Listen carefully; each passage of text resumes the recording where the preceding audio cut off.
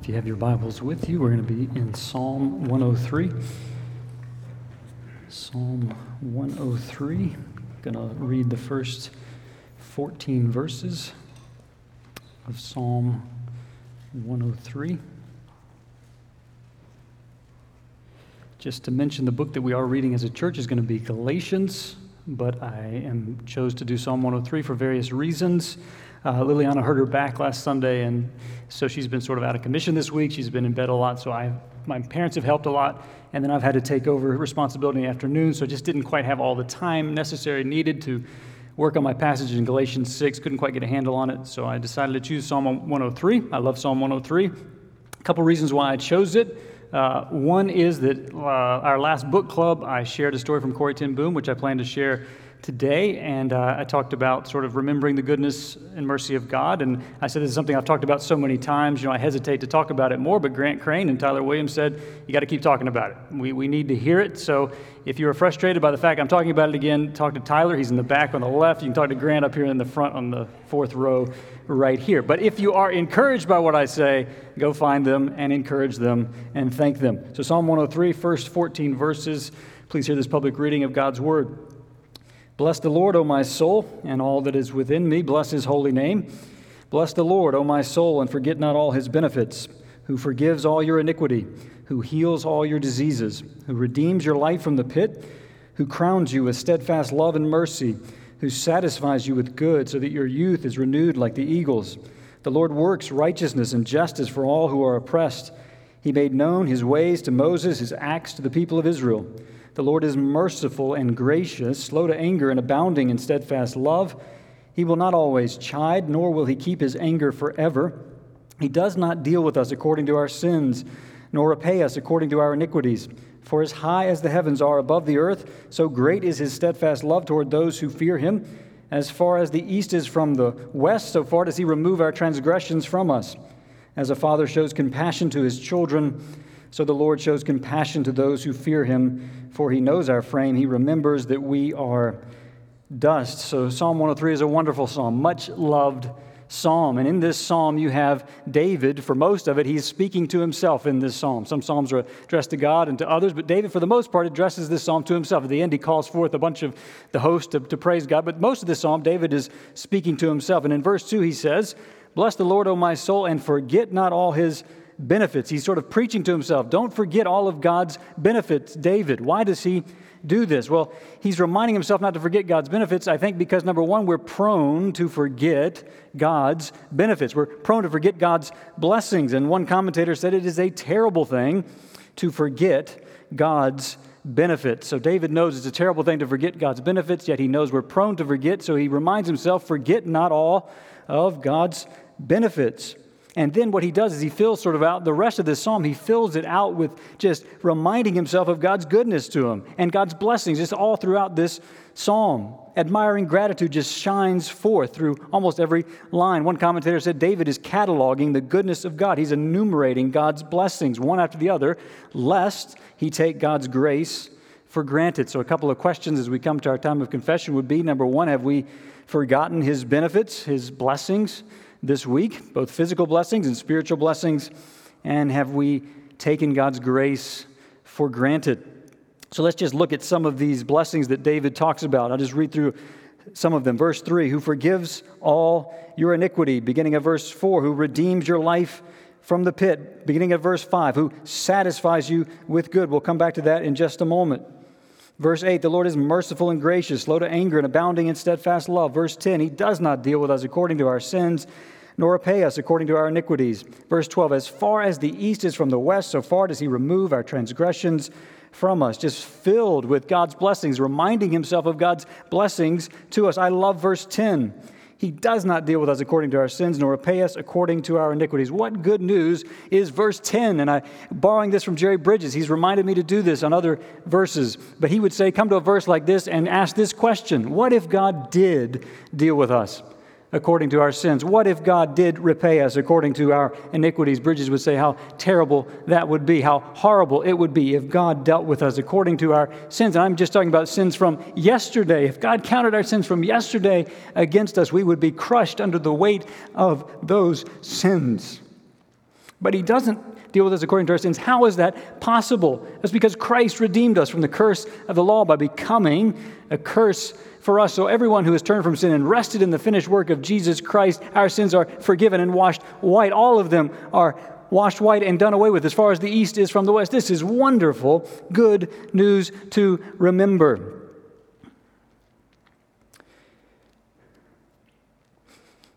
So we have forgiveness of sins, and we have hope in Christ, which is sure and certain. I just want to mention hope that we have. He doesn't necessarily bring it up necessarily, maybe in a roundabout way, but we have this sure and certain hope as believers, which is a spiritual blessing that we should remember. We should remember this blessing. So our hope in Christ is so sure and certain that if one of us who is in Christ today died on the way home, we would depart and be with Christ, which is far better because our hope is sure and certain. Adoniram Judson, the famous missionary who suffered such a great deal in his life, I'm working through his biography right now, and I've already been moved to tears when they lost their 8-month-old baby. I mean, just over and over again, he suffers, and yet this is what he says. When Christ calls me home, I shall go with the gladness of a boy bounding away from his school. I picture a school getting out for the summer and all the kids racing out. Summer is here. That's what Judson said. Think about that when I die. I will be racing home with gladness. How can he say that? Because his hope is sure and certain. And Judson knows that in God's presence there's fullness of joy and pleasures forevermore.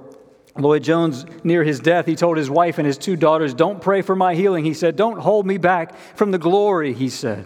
Don't hold me back. He had a sure and certain hope. But I want to end by mentioning verse 5, the beginning of verse 5 of Psalm 103, which says this, "Who satisfies you with good." One commentator said, God satisfies us with good things. Hasn't that been your experience? Can't you praise God for an abundance of good things He has graciously brought into your life? And so now I want to use this story from Corrie ten Boom. You know her story, probably.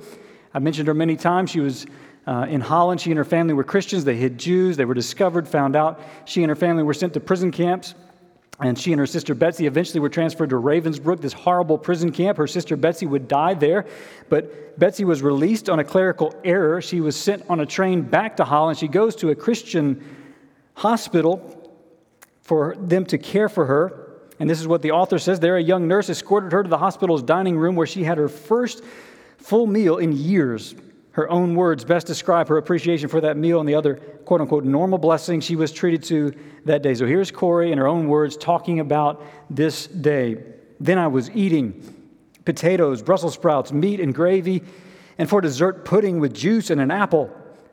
I have never seen anyone eat so intensely," one of the nurses from a nearby table commented. "I cared not." You have these nurses staring at her. She's going to town eating. She doesn't care what they're thinking. She's enjoying every bit. With every mouthful of food, I could feel new life streaming into my body.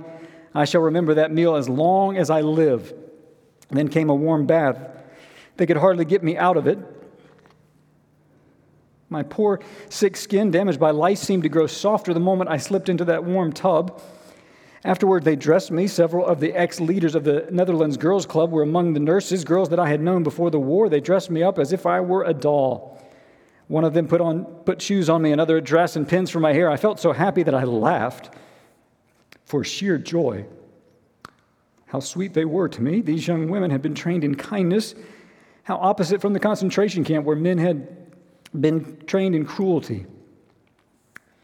I was then taken to a cozy bedroom so I could rest. How lovely was the combination of colors. I was starved for color in the concentration camp. Everything was gray. But here in Holland, the colors were vivid again. My eyes could not seem to get enough to satisfy them. And the bed, delightfully soft and clean with thick blankets.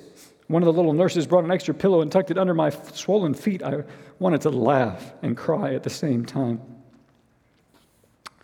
On a shelf was a row of books. Outside, I heard the whistle of a boat on a canal and the merry sound of little children calling to one another as they skipped down the street. Far in the distance, I heard the sound of a choir singing, and then, oh joy, the chimes of a carillon. I closed my eyes, and tears wet my pillow. Only to those who have been in prison does freedom have such great meaning. Later that afternoon, one of the nurses took me up to her room where for the first time in many months, I heard the sound of a radio. Gunter Raymond was playing a Bach trio. The organ tones flowed about and enveloped me. I sat on the floor beside a chair and sobbed. Unashamedly, it was too much joy. I had rarely cried during all those months of suffering. Now I could not control myself. My life had been given back as a gift. Harmony, beauty, colors, and music. You read that and you think, how can we complain at all when God gives us these normal blessings every day? But when we lose sight of His blessings, we will begin to complain. Bless the Lord, O my soul, and let's forget not all His benefits. I'll give you a few moments to pray, and I'll close this in prayer. Let's go before the Lord in prayer.